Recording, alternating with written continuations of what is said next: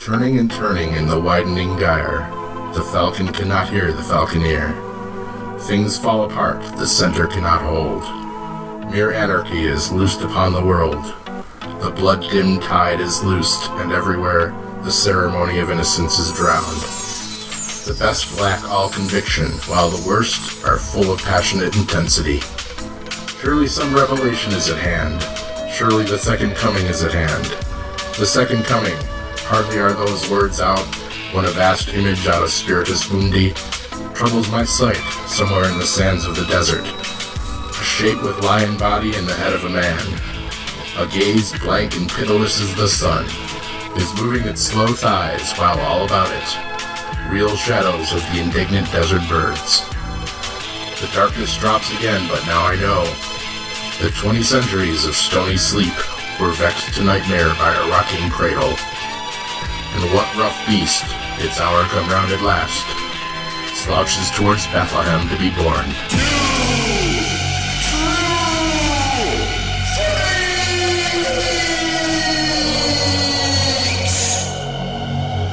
Hi, welcome to Fear the Walking Deadcast. I'm Scott McGregor, this is the show we're doing tonight, right? Yeah, Fear the Walking Deadcast. Yep. We're covering Season 3, Episode 6. I did know that, I'm just playing. The episode's called Red Dirt. I'm Scott, hi, and I'm joined by my usual cohorts here.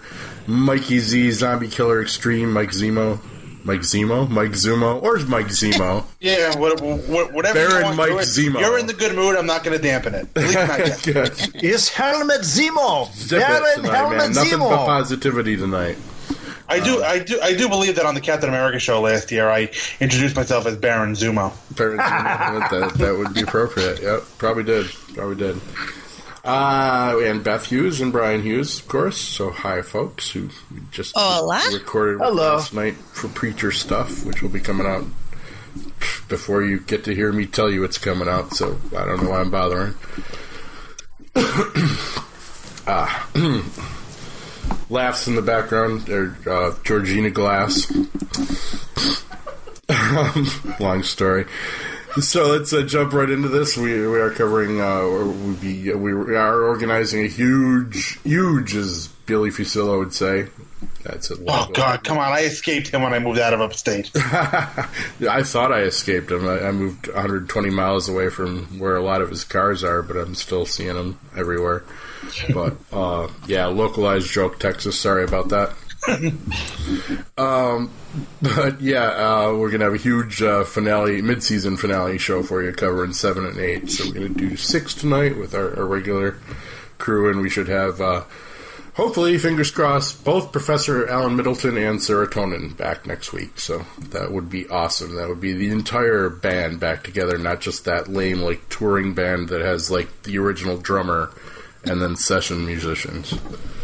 There's far too much of that going on these days. Yeah, like the Commitments touring band. Oh, yeah, I'm sure. Well, see, that I'd respect, because at least it was a fictional band from a movie. But when you're, like, putting, I don't know, Journey out there, what is it, the keyboardist and the original drummer at this point? And then some guy that sounds a lot like Steve Perry. So we're not going to have Dave Pasquarella on? Oh, I don't know. I didn't even think of kicking that today, but we should, shouldn't we? Yeah. Why not? Because, he doesn't watch, but he listens, so... Yeah, you can sit here like last time and just nod in agreement with us and like, yeah, it sounds like that was really cool. He should act like he watched it. No, but it would be great to get his reactions just to the things that do happen. Just of the description, yeah. As it happens. It's read. And we can't even talk about it because it would be a spoiler. I know, yeah. So this is, lots of stuff happened, and we're all aware. Yeah. So, we need to cut our brains off at this episode. Because this was lofty enough. Apparently it had 11 pages of recap, so we might better get into it. Yeah, I don't have to worry about cutting my brain off. That's 24-point font, though, so it's maybe about 6.5 actual pages. But nonetheless, we open at shooting practice with Nick and Jeremiah. And Nick is worrying about Mom, of course, as all us good sons would do.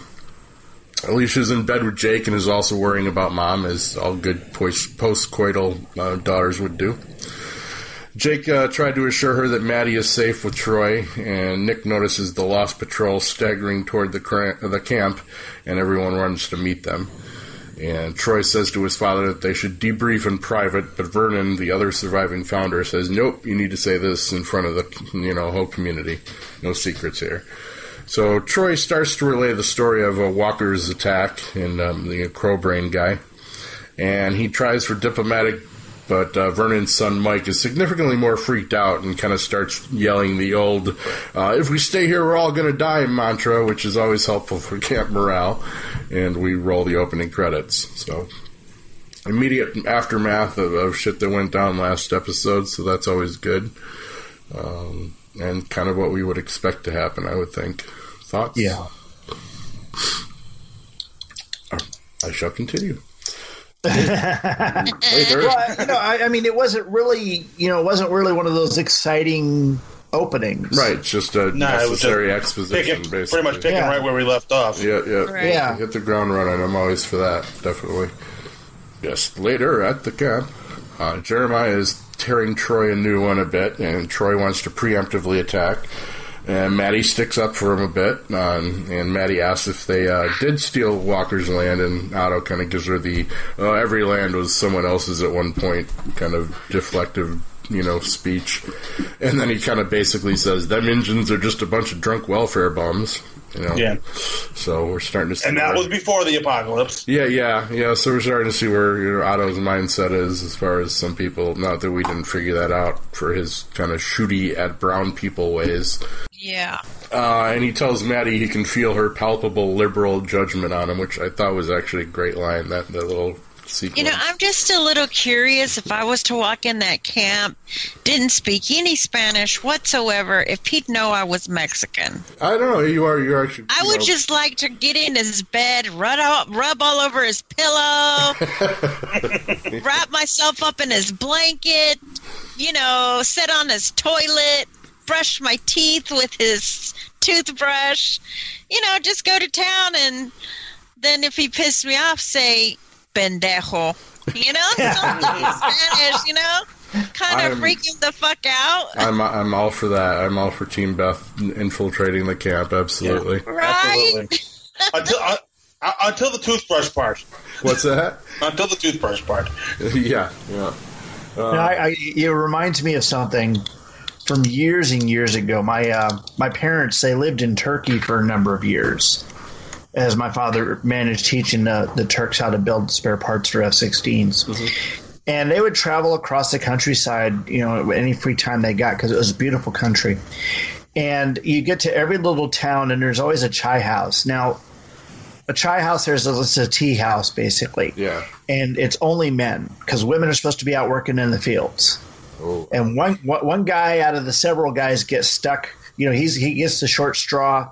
He has to stay out there and watch the women to make sure they're hard at work, while the rest of the guys go to the chai house and they play backgammon, cribbage, whatever, Mm-hmm.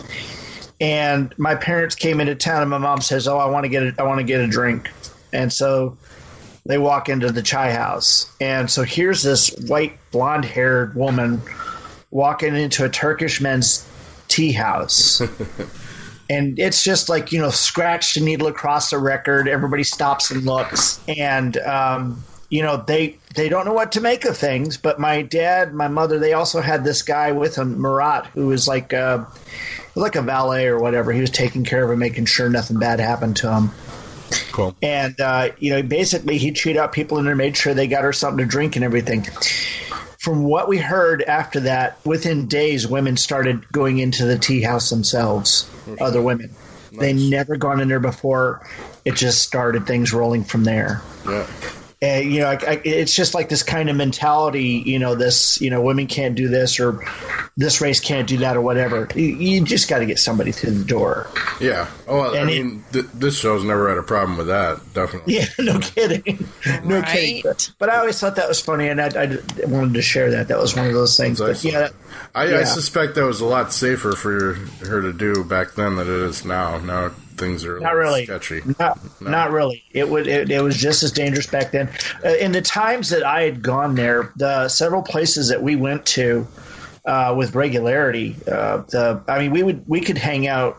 We had the privileges to hang out at the Officers Club and then the NCOs Club, the embassies and the different places that the high-price hotels and stuff like that, and then the McDonald's that they had in Istanbul.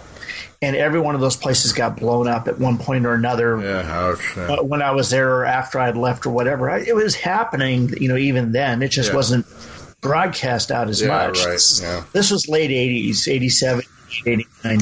I'm for that project, definitely, Beth. And if I may say so without, insulting your husband getting pissed at me, I'm sure any man who's ever heard your voice or seen your face would wish that you were all over his pillow. Oh, that's so kind. Thank you. I win. Yeah, you do. So I win. You got yourself a good one, as they say. Anyway, where were we? Otto being racist asshole. Beth saving the day and infiltrating the place. I want to see that. Jake is trying to press for diplomacy, of course, and we find out that he fought Mr. Walker in court, lawyer to lawyer, at one point over the land rights. Jeremiah, is clearly getting frustrated and tells his boys to tell the people whatever he can to placate them, that they have guns, they have walls, and wherewithal to ride this out, and that they will be protected. You got to make them believe they'll be safe. Nick and Alicia help their mom to their room and work on healing her feet, which are looking so much like hamburger that the only remark that Nick has is basically, "Damn, Mom." I thought that was kind of funny. Was it me, or did their feet heal up real quick? Oh, sure. Well, it's TV healing. Yeah, TV healing, exactly, which is the same force of the universe that keeps TV gasoline alive. So, yeah. It's like the way Travis's feet had healed up last season. Right. And that did him. They're all, able to run. Make his ass bulletproof, did it? What were you saying, Mike?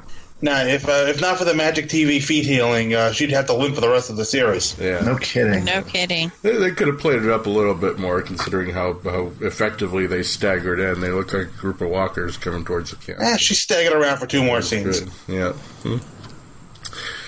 It's all right. Alicia then comes to talk to Jake, who is taking in some shooting practice as well, and he's worried about Dad. Everyone's worried about their parents in this one. Oh, Nick also tells Mom about Luciana leaving finally, and he seems unworried. She's like, she's strong, and Maddie remarks, "So are you, son, so are you." Jake is worried about his dad, and the Crow Brain guy was apparently also one of the founders, leaving only Jeremiah and Vernon left. Alicia gets some gun instruction from Jake that made my mind go to the Ripley Hicks scene in Aliens, because I just recently watched Aliens again. And that's how my brain works. So that was, I have expected the whole exchange of, I don't know if you want to learn about that. Come on, can I say it just once before you continue? Please. Get away from her, you bitch! There you go. Okay, I'm good. Okay, let's go. You just saved me having to break some copyright laws. Thank you. Alicia's trying to convince Jake, of course, that he should probably be leading the camp. She's kind of behind Team Jake to step up and try to take over things. And Gretchen comes in to talk to Maddie. She's our Bible study girl. She states that her dad, Vernon, and her whole family are very scared, and she's scared that he's scared because he's a founder and he's not scared of anything. It seems like he's scared of everything. Yeah, well, yeah, but he was there in the beginning, and he fought the walkers. It can't be that, so he just doesn't think Jeremiah's got his shit together. So he doesn't think they're safe, and they all want to leave. But Maddie tries to reassure her that this is the best place to be, and Gretchen says that Dad heard of a colony in Colorado that he means to seek out. So marking that in the mental notebook to see if they go anywhere with all that right, one. The colony in Colorado, where are they? They're in Mexico, America body. They are at the top of. They're near the top of any elevated, hill, mountain, whatever. That's the thing. What we've been talking about before.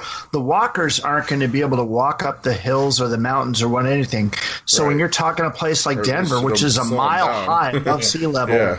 You're talking, a place where it's going to be easier to get away from the walkers than anywhere else. Yeah, you just have to deal with the ones that are already there, and as long as you kill walkers. them all off. Yeah, indigenous walkers. Yeah, the first walkers, snow walkers. And they'll also be considerably slower because they'll be icing up a bit. So that Colorado's place to go in this particular situation. So the people on the other side should have just jetted right up here to upstate New York. Fuck staying in Atlanta and shit. You're near swamps and low territory, and no, come up here in the hills, boys. Those zombies won't last in New York winter. No, hell no. They won't be going anywhere any quicker, that's for certain. Just 6 feet of snow in Buffalo, they're not going to be that much of a threat.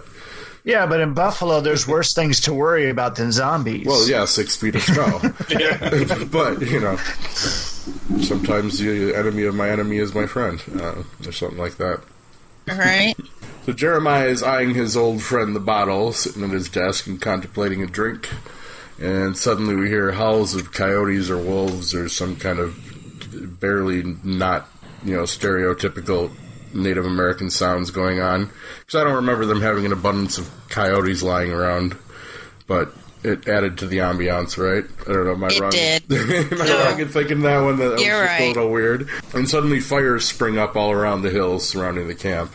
But no attack comes, and the fires are clearly kind of just to shatter morale.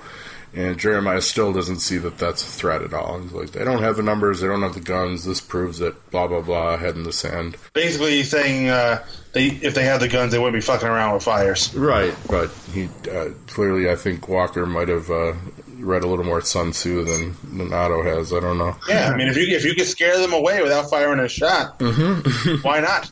Yeah, they already clearly know some are leaving, so that's the way I'd do it. Now, do you think that if you were any of the people that were packing up to go, that Madison being so new, that anything she would say would change your mind? No, and I think Maddie's got kind of an arrogance about things that may prove to be her undoing in a lot of things. She's always kind of made these questionable decisions, like Rick, and kind of lucked her way out of them a lot of times. Or had good enough people near her to save her ass. Right.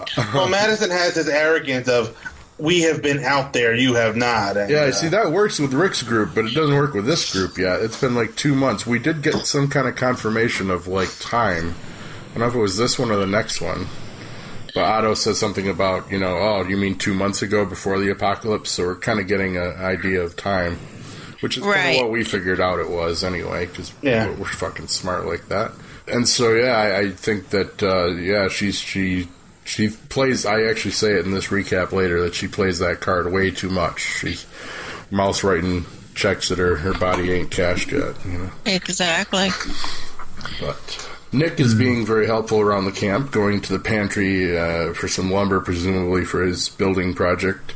And Troy stops him and asks about Luciana and kind of a little bro off, and Nick gets a little pissed. A couple of residents are trying to leave with the supplies that they brought with them, and Troy gives them some serious shit about it, but they tell him his father approved it, and he lets it go briefly. Maddie comes in to speak to Jeremiah, who is having a migraine / maybe hangover. Or both. Yeah, or both. Vernon comes to talk and wants to do it in private, but Otto tells him that whatever you got to say, you can say in front of Maddie. He expresses his desire to leave. Otto accuses him of being too hasty, but Vernon says, look, dude, family must come first, and don't think you're going to take care of me anymore. And Maddie tells Otto that he needs to give him a reason to stay, and Jeremiah kind of has a point when he says, what more can I offer? I've got guns and walls and food, and, if you don't want to stay with that, then what more? Oh. Yeah, exactly. How can I sweeten the pot any more of that? I completely actually agreed with Jeremiah on this point. It's like, no, if they want to go, they should go. If they don't want the security this brings, then they're idiots. And they are being idiots. They know there's an armed force out there. They think it's overwhelming enough to take the camp, but they're going to run right into it. Not a great plan. Well, it's typical fear. People do stupid things when they're afraid. Mm-hmm. Oh yeah, especially when you can't discount the psychological warfare that they're playing too. The grass is always greener. Mm-hmm. And he knows about Colorado. You just have to get through the bad people to get to Colorado. That's the trick. So Troy runs after them and threatens to shoot the gatekeeper if he even opens the gate for him. He confronts his friend Mike. Jake comes and tries to talk him down, and it comes to a little bit of a brother fight. And Jeremiah shows up and breaks up the fight by punching Troy. And the gate is open, and Vernon is allowed to leave with his family. Gretchen waves a sad goodbye to her smoking buddy Alicia, and I'm wondering... Do you think she took Jeff with her? I was just going to say, who will tend to Jeff now? I mean, he's stuck down in that basement, just, gasping away in his cage, and no one to blow bong hits in his face anymore. So, we're sorry, Jeff. It's just the way the head rolls occasionally. I mean, so far, Jeff is my favorite guest star. Yeah. Great cameo. It's hard not to like Jeff. His circumstances aren't his fault, and he's trying to make the best of it. And he doesn't say stupid stuff. No. Maybe after a couple hits, he might get a little more mellow, and some zombie stoner wisdom might come out. I think that we can all agree that Jeff gives the best head on TV. Jeff gives the best head on TV, sure. I have a bad feeling that someone in the camp probably tested that theory somewhere along the line. And, I don't know. It's the way I would have wrote it. Anyway, send your hate letters to weeklyheroics@yahoo.com. Lady Macbeth, I mean Maddie, comes to talk to Troy. Troy they stole this one right from the Bard, I'm telling you guys. Troy is still upset about Mike. He's the one that never quit on him, even when he got pulled from school and everyone else realized he was a little psycho. So Maddie tells him to make sure no one else leaves and that she'll help him. She's doing a bang-up job of diplomacy so far. Troy gives an actually very inspiring speech to his troops in a kind of we have to become fascists to save everyone kind of way, but it's actually a very well written speech. I thought the writers really nailed that one, and you can see he went from being the commander of fear to the commander of respect right in that moment, and then Maddie's back there just being like, oh yeah, I got him. Did that. My little private army right now. Yeah. Oh yeah. She's just salivating that her pet psycho is like fully under her thumb now, and she has a little army of troops along with it. Lady Macbeth, I'm telling you. Nick shows up to his house and finds a very drunk Jeremiah, and he offers Nick a drink, but he says, I'm high on life, dude. I don't need your alcohol. But if you got a couple oxys, I might consider it. Nick tries to keep him positive and get him to stop. I'm sorry, Nick. I know it's your struggle, man. I'm with you. You gotta wonder just how much whiskey he had put away for the apocalypse. I mean... Oh, yeah, there's got to... Well, you don't think there were just guns down there, did you? No, the guns are right next to the whiskey. It's not even in the same basement that we saw that had all the other stuff stocked. Probably not, yeah. He's got his own private reserve. Probably got a distillery going somewhere if he's smart. No. He's got a private reserve, and he's got Mila Kunis blocked up somewhere in a cage. And... he's just... Why wouldn't you if you could? Yeah. No. Just to brew whiskey. No hate letters. To weeklyheroics@yahoo.com. Yeah. Then Nick tries to keep him positive and get him to stop drinking and sleep it off, man. And Otto goes on about how the founders conceived the movement, basically right on the spot they're sitting in. And then he tips over a table in anger and grabs Nick's gun and points it at the ground, firing several times into the floorboards. And he apologizes to Nick and gives his gun. Your house, your gun. I should not have shot your gun in your house.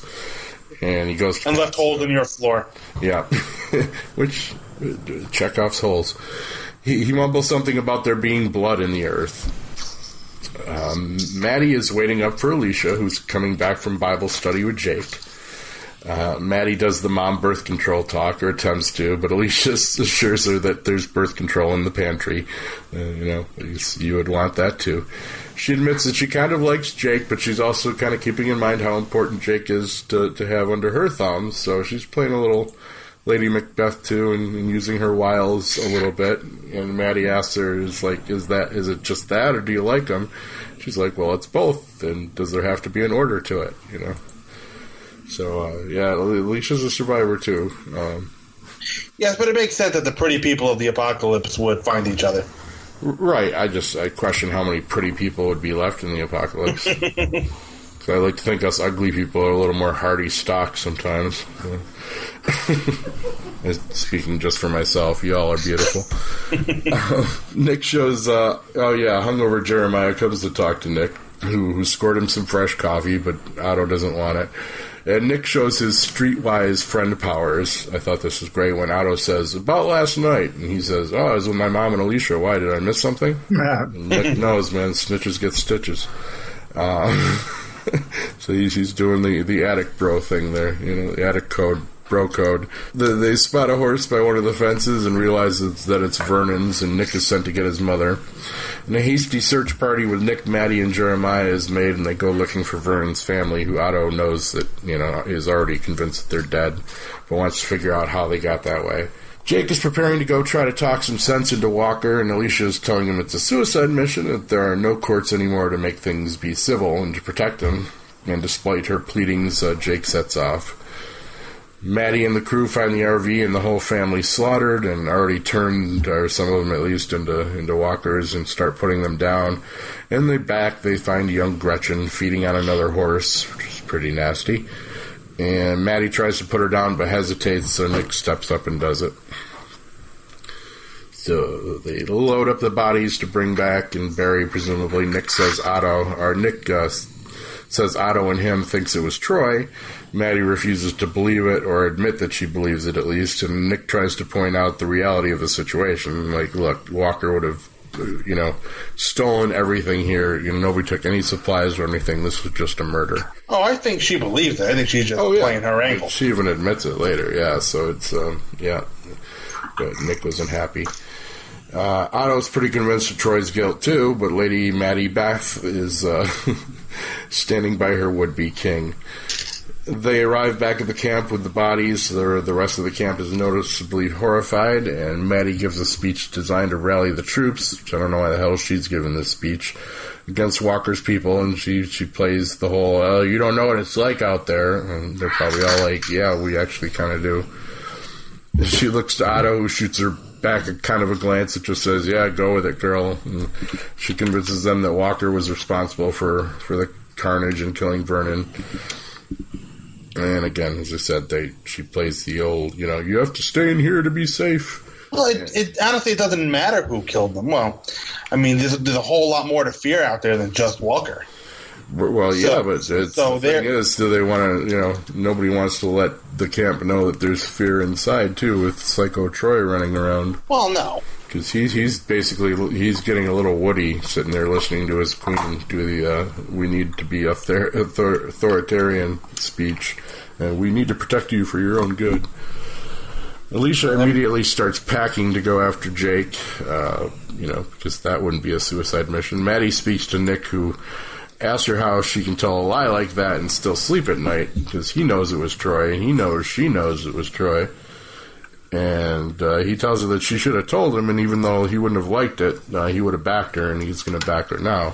And by the fence, Maddie talks to Troy, who admits his murdery ways, and she basically tells him, yeah, I know, just try not to do it anymore. Right. I mean, that's what it kind of comes down to. Don't lose control anymore. You being a psycho is good, as long as we can harness it. And as long as we can aim it in the right place. Exactly. She's like, you have the loyalty of your men now, and we just need to kick everyone's ass, basically. So she tells him there's a fight coming, and you have to save us, honey. Can you do that?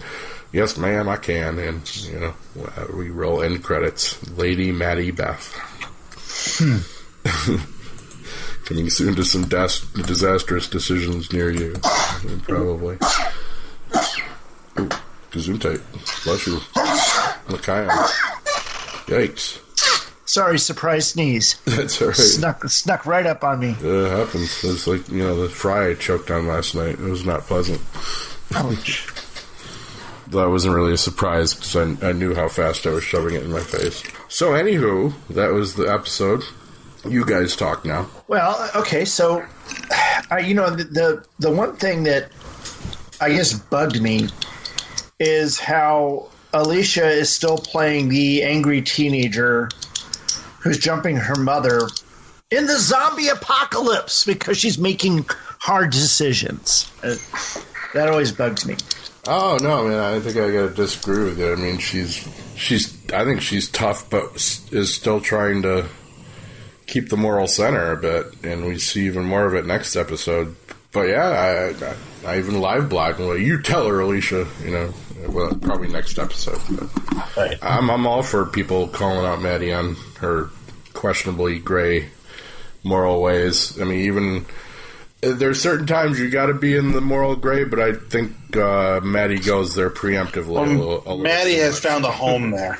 Yeah, I think that's her first call instead of her last resort at this point. Her first duty above and beyond anything else is to find and foster an environment that's going to protect her children. That's her goal Nick there. Specifically, let's be real. She's more interested in protecting. Yeah, so far it's been Nick specifically.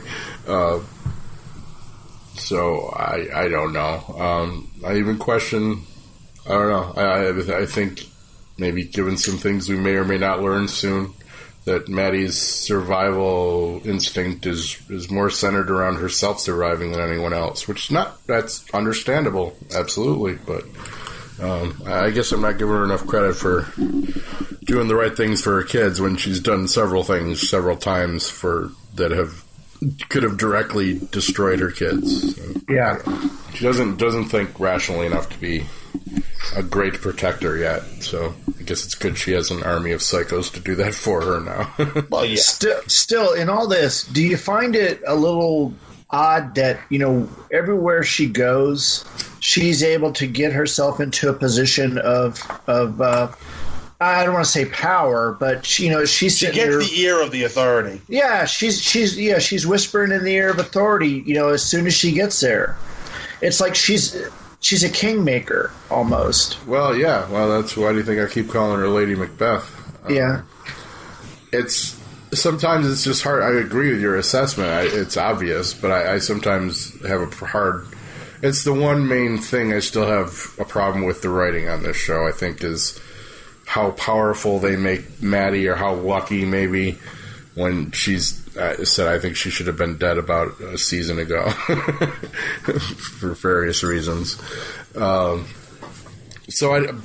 in this case in particular, I would have bought it more if it had stayed her and Jeremiah. It started looking like early on that she was going to get in his ear. And I appreciate that they kind of shuffled up this dynamic, and it was Nick that was actually getting to him.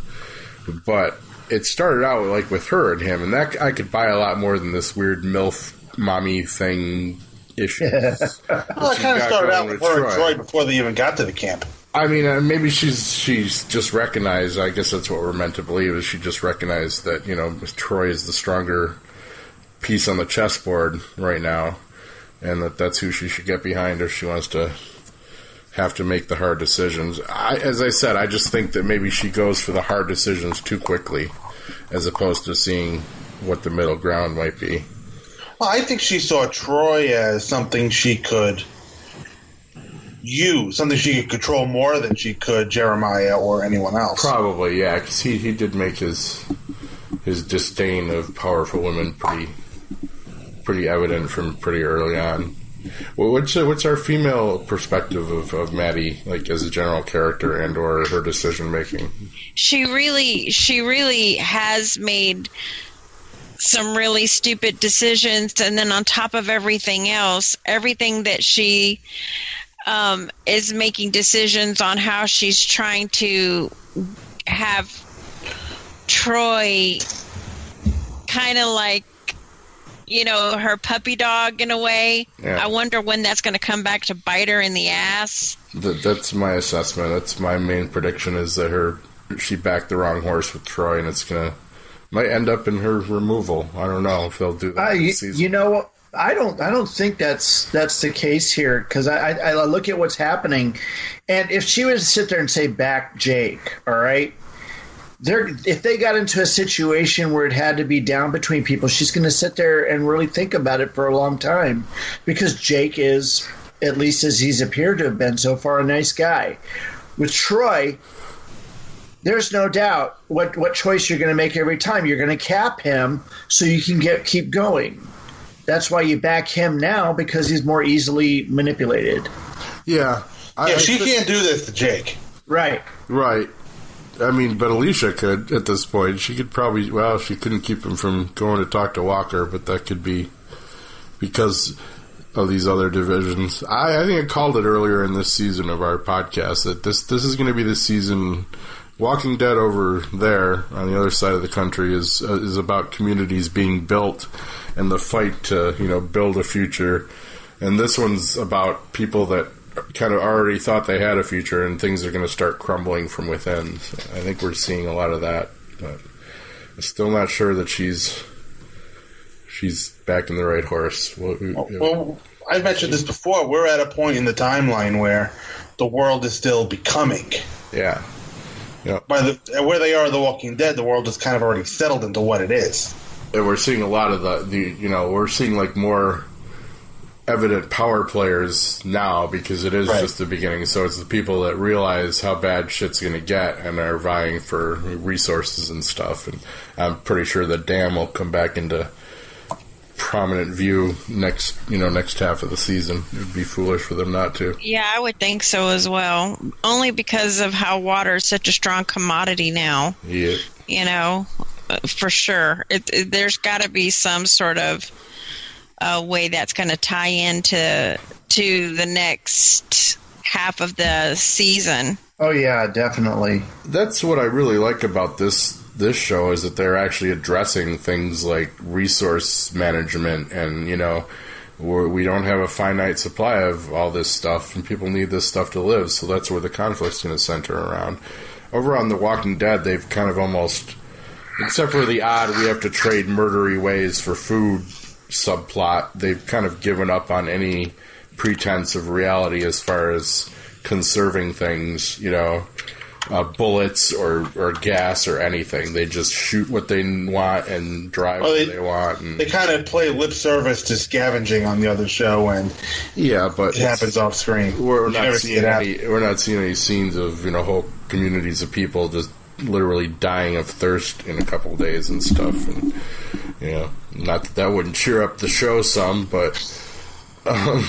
But truly, how long do you think it would take for someone to secure a dam and make it like they have in the beginning of the season where it's all run by gangsters, the mafia, or whoever? I mean, they seem to have this shit down so quickly. It's just like, okay, well, we'll take care of. We'll go ahead and get in another territory and just handle it. Well, I mean, the Mexican gangsters and stuff would be, probably some of the best equipped people to survive early on. They would be the ones taking the. The Mexican army is going to be off fighting walkers in large cities, so these guys are going to move in on the resources and take them over. Or pretend to offer their services to the government and be like, yeah, we'll protect this for you. Mm-hmm. True. Since they seem to work hand in hand in Mexico anyway. Yeah, well, and in our country too, more often than not, it seems. True. Yeah, fully, still not a wasted episode in this season, man. Just they keep rolling on and throwing new stuff at us. Yeah. Hey, have you guys discussed the Las Vegas Fear the Walking Dead survival that is going to be on the Fremont Street Experience? No, I just vaguely saw a headline about it today that Maggie was going to go try it out or something, I thought. But this is like a Disney type ride, right? Or you?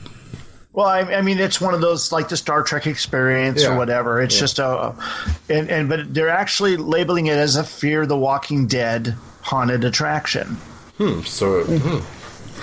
So not based in the Rickverse, then that would be intriguing.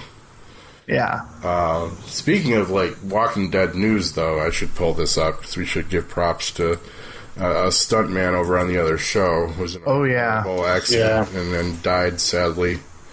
And we should pay tribute to his name at least on this show because he's one of the guys that's doing the hard work, entertaining us, and there could be some very bad repercussions for the show off of this. And if there's negligence, there definitely should be. Because these stunt people usually have this shit locked down, and accidents very rarely happen, but they do. His name was John Bernicker, and he's just done tons of stuff that everyone would have seen.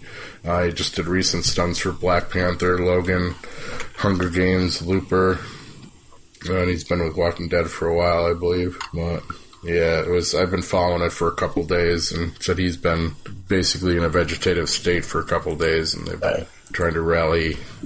Like his girlfriend, who's also a stunt person, was trying to rally, Walking Dead fans that were also neurologists, and like, please come save my husband. And it was just fucking heartbreaking. But that's the danger of the job, I guess, and they know it when they take it. But man, it still sucks when it happens.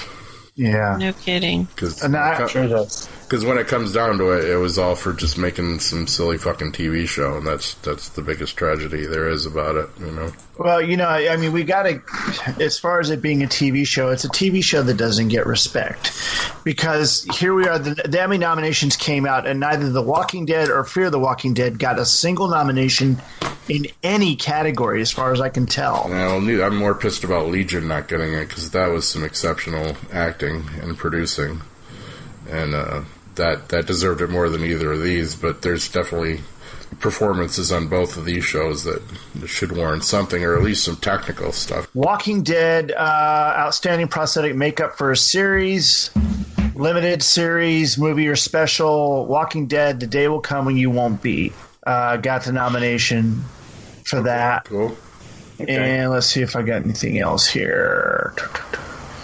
Fear the Walking Dead got Outstanding Actress in a Short-Form Comedy or Drama Series. Kelsey Scott as Sierra. And I have to assume that's one of those webisodes. Yeah, that's probably the one they did for Fear the Walking Dead, actually. Yeah. I've seen a couple of them, but I don't think I've seen the whole thing. Yeah, Fear the Walking Dead Passages. And let's see, where else? Now, have y'all ever watched all the webisodes? No. I think I watched all of the first one with the plane that took 18 episodes to fill 30 seconds of freaking airtime. So I haven't really been going out of my way to check them out. Yeah, I haven't either. Apparently, but I don't know if they're winning, getting nominated because not many people do that kind of thing, or they're really good. But yeah, I'll check them all out eventually. Here's the actual nominations. For Outstanding Short-Form Comedy or Drama Series. Brown Girls, Fear the Walking Dead Passage, that seems to have gotten some kudos. Hack into Broad Street out of Comedy Central. Los Pollos Hermanos Employee Training. Oh, I've seen on AMC, Bacon and Sons. And then Marvel Agents of S.H.I.E.L.D. Slingshot. And that's the yo-yo stuff, isn't it? Yeah, that's what we were talking about last night on Preachercast. Yeah. And let's see what else I got here. No, that's Deadliest Catch. Okay, well, that was it. I haven't watched the yo-yo stuff either. No. Me either. It's one thing to sit there and watch it on TV, but whenever I get in front of the computer, it's the last thing I'm thinking about looking at them. I'm always, I sit there and look for stuff to. Yeah, that's it. It just never enters my mind, Yeah, it doesn't, because I like to have like noise going on while I'm sitting there working on one thing or another, and so I don't necessarily want something that's going to take my entire concentration. Yeah, right.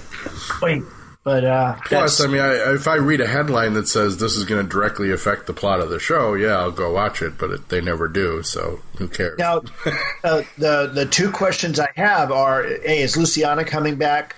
She shows to be on the credits list for the several episodes in the future, but I don't know if that's just a guess because the IMDb is often wrong in that way. Right. Well, I don't know. You have to wait till the next two episodes to see if she's back this time. I don't know. She kind of disappeared very quietly. Yeah, almost, yeah. I can't believe that's just it for her, that she's just exited the show or something. But, so, yeah, we'll see her again one way or another, I'm sure. The actress just needed a few weeks off or something. Who knows? But, they rarely just, with the possible exception of Heath, they never just disappear somebody. The girl Corey from Hawkins the first is season. unemployed, so he can come back now. What about the Asian girl from the first season, the one that got cut free and then came back and was on the bad guy boat, and then led to believe that she went off and was continued to be a pirate on her own or something, but. She should get her own series. You know, yeah, she was great. She made an interesting character all the way from the webisode she did. Yeah. To there, so you know. It was underutilized, but. Was. That's the danger with peripheral characters, because you write them and hope that you get to use them when you want, but then you don't get to use them enough to keep the actor around. So sometimes you just say, "Well, fuck it. Hopefully, no one will remember this." Well, we may be seeing some Shatner politics going on, and what I mean by that is back in the day when Shatner and Nimoy were doing the original Star Trek, there was a lot of discussion about who was the star of the show. Was it Kirk or was it Spock? Right.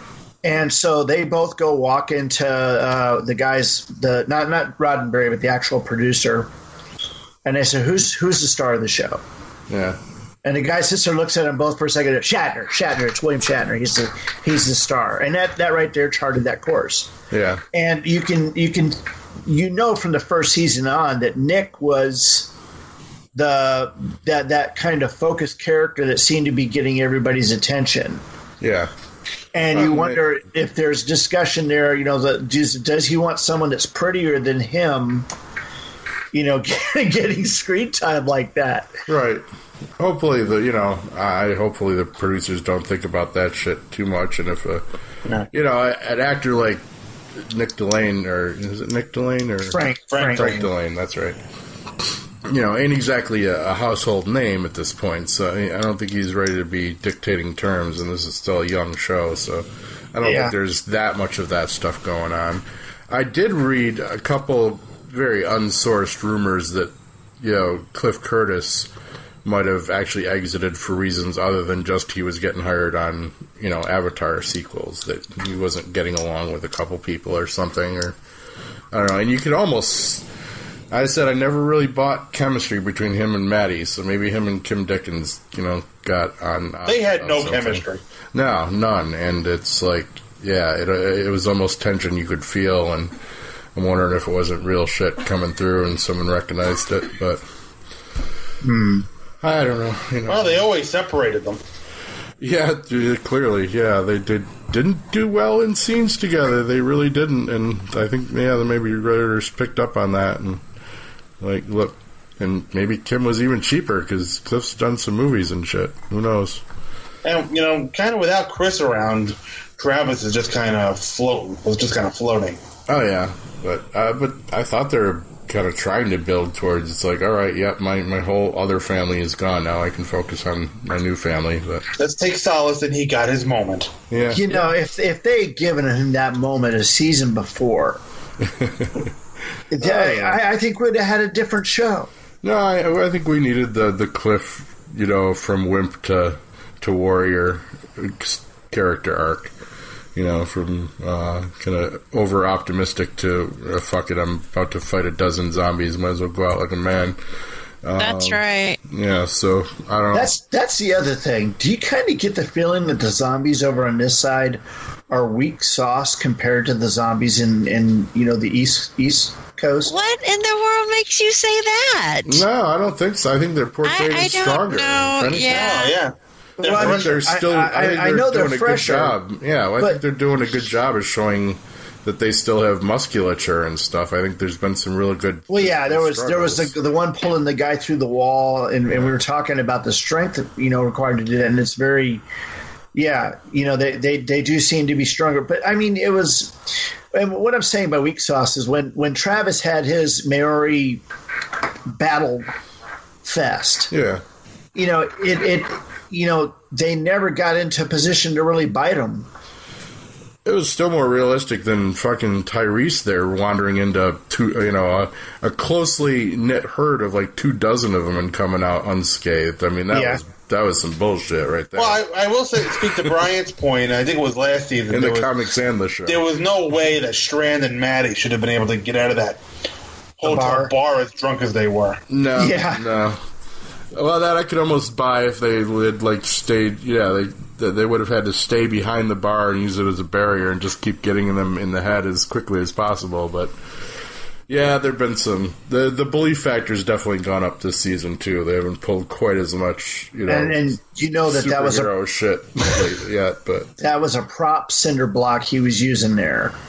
Because I don't know if you've ever lifted up a cinder block like that and tried to swing it around. You're going to be sitting there nursing muscles for days. Yeah, but not with Maori adrenaline strength going through that, right? Yeah. Adrenaline puts off pain for a while, luckily. I've had to experience... Boy, no kidding. A couple As have I. Unfortunate situations. So, yeah, God bless adrenaline. No kidding. Fight or flight, baby. The problem is, as soon as that adrenaline wore off, he should have been immobile on the floor. Yeah. Curled up in a little dehydrated ball. Right. Well, he wasn't exactly standing up and doing his war chant. He was looking rough. But it was all for naught anyway. Bang, bang. Always sit on your helmet. Yeah. We have anything more about this episode? No, I think we're ready to move on, but I know we're ready for that finale. That's for sure. Yeah. Obviously, the finale will have aired by the time you get to hear this one and the finale show. But we do appreciate you, David Pasquarella. It doesn't matter because you don't watch them, so you have to wait for us. Ha ha ha ha ha ha ha.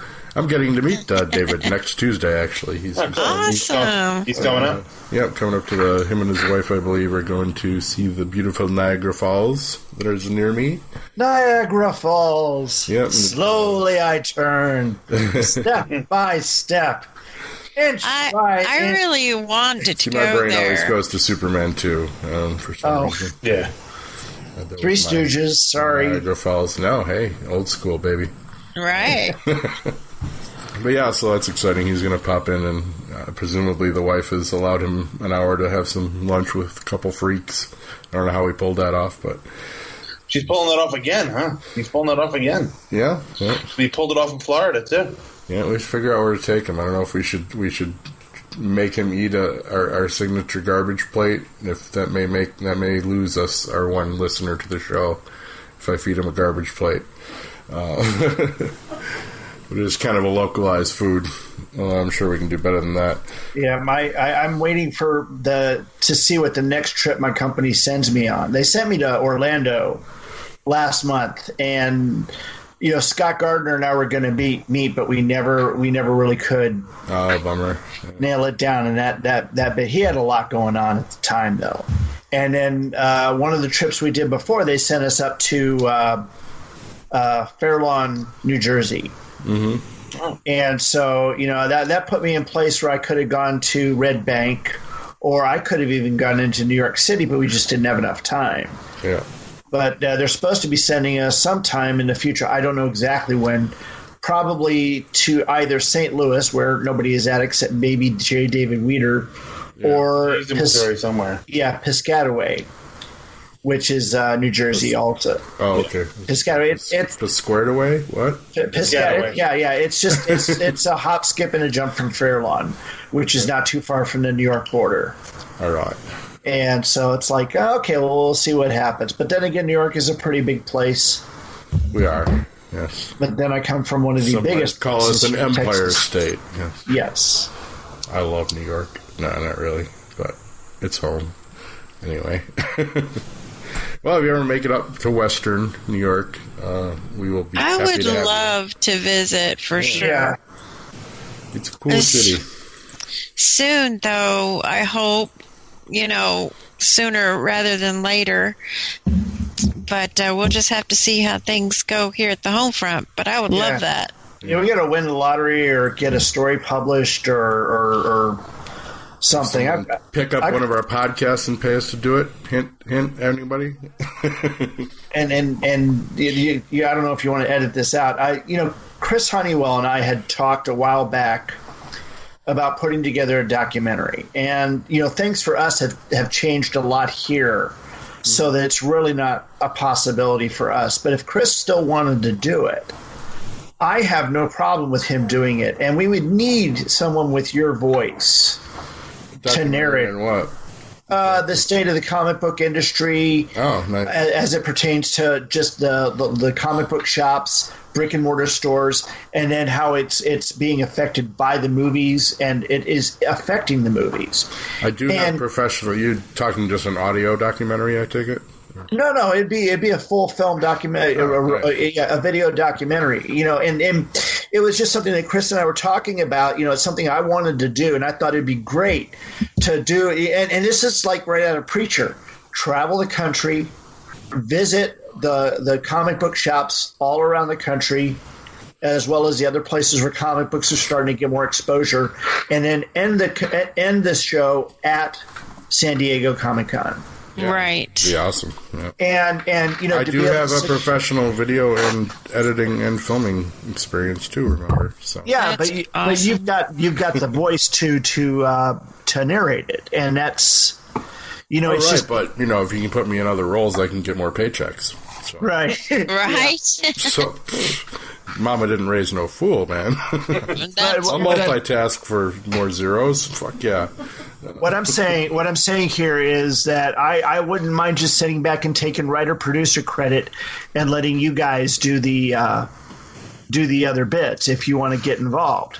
Well, we need to somehow marry that with our vast plan to do the across-the-country garage sale where we just rent a huge, or at least a vehicle and some huge trailers and literally eBay and garage sale across the nation. Which is, oh my gosh, that'll be epic. It's undoable at all. I know, but this sounds like a movie starring Robert De Niro and Charles Grodin.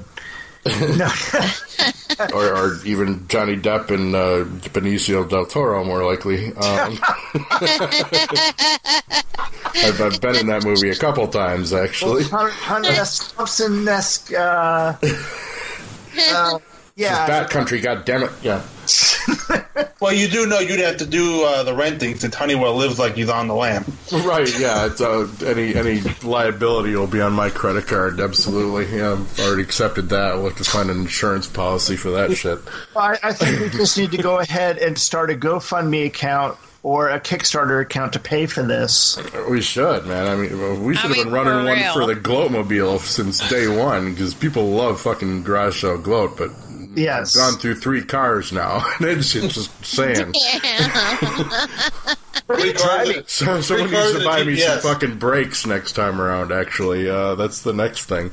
What are you driving now, anyway? Cars keep getting smaller. I'm driving like a Pontiac G7. It's a 2-door with, luckily, a respectable trunk, but actually, thanks to my friend who's visiting, we're going out in a nice big-ass SUV tomorrow, so...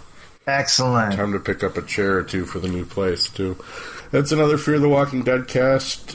We'll be back next week, of course, for the big, gigundous mid-season finale with hopefully the whole band here. So I'm Scott. Thank you, Beth and Brian and Mike. And, Scott, you're going to edit out the part where I told you where Jimmy Hoffa's body was at, right? Yeah, ideally, yeah. We try to eliminate all evidence from... But yeah, I promise nothing. If you say it, be prepared to say it in a court of law is my motto, because hey, I'm a human editor. I was just telling you what Chucky told me, okay? Chucky, well, we'll try. We'll push all the blame onto Chucky if we possibly can. You can do a lot in post-production. So. Okay. All right, folks. We'll see you soon. Bye. Have fun. Adios. You've been listening to Fear the Walking Deadcast on the Two True Freaks Internet Radio Network.